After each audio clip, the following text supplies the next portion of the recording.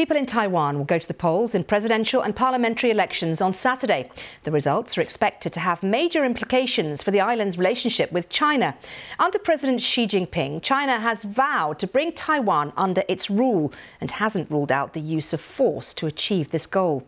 Well, Taiwan has accused China of intimidating its citizens in an attempt to influence Saturday's elections. Well, our presenter Steve Lai is in Taipei. And Steve, just explain to us the importance of these elections.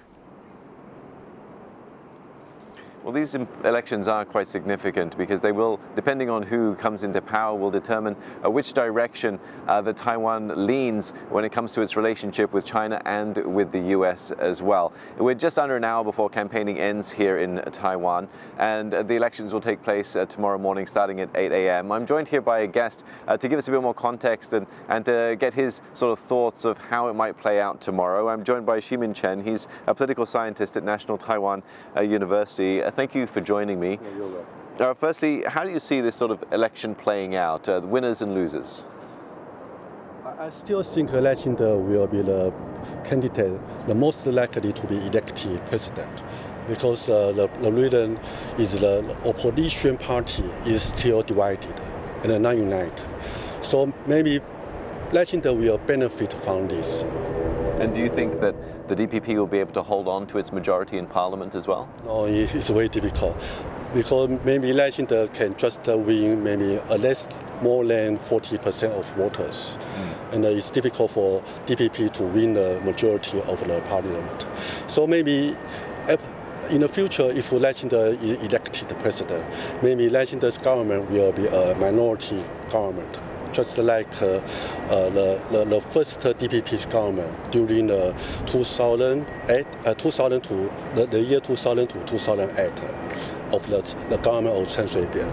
But I don't think it will be a big problem, because just like Chen Shui-bian's government, we still can work for our government.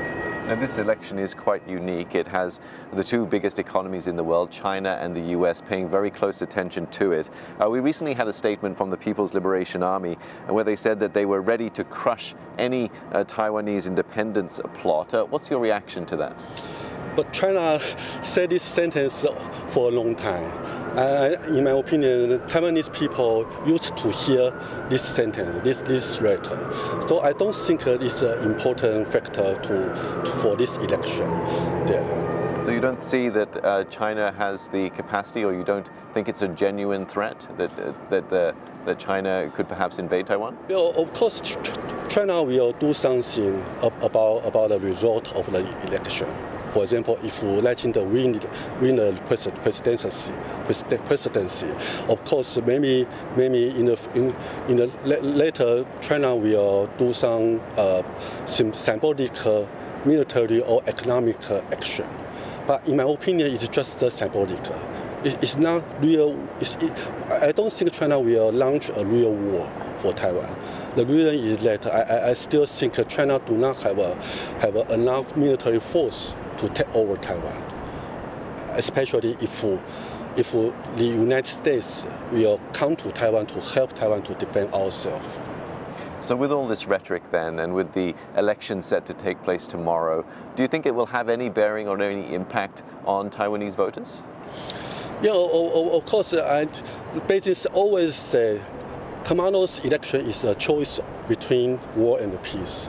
But in my opinion, tomorrow's election is a choice between the value of democracy and authoritarianism.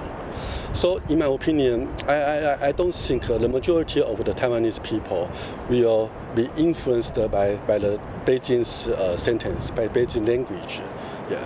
All right, well, thank you very much for sharing your thoughts with me today. Ximin Chen there, who's a political scientist at National Taiwan University. Their polls start tomorrow bright and early at 8 a.m. We'll have a complete coverage here from Taipei, from Taiwan, across the BBC News service. Thank you for joining us. Back to you, Mariam.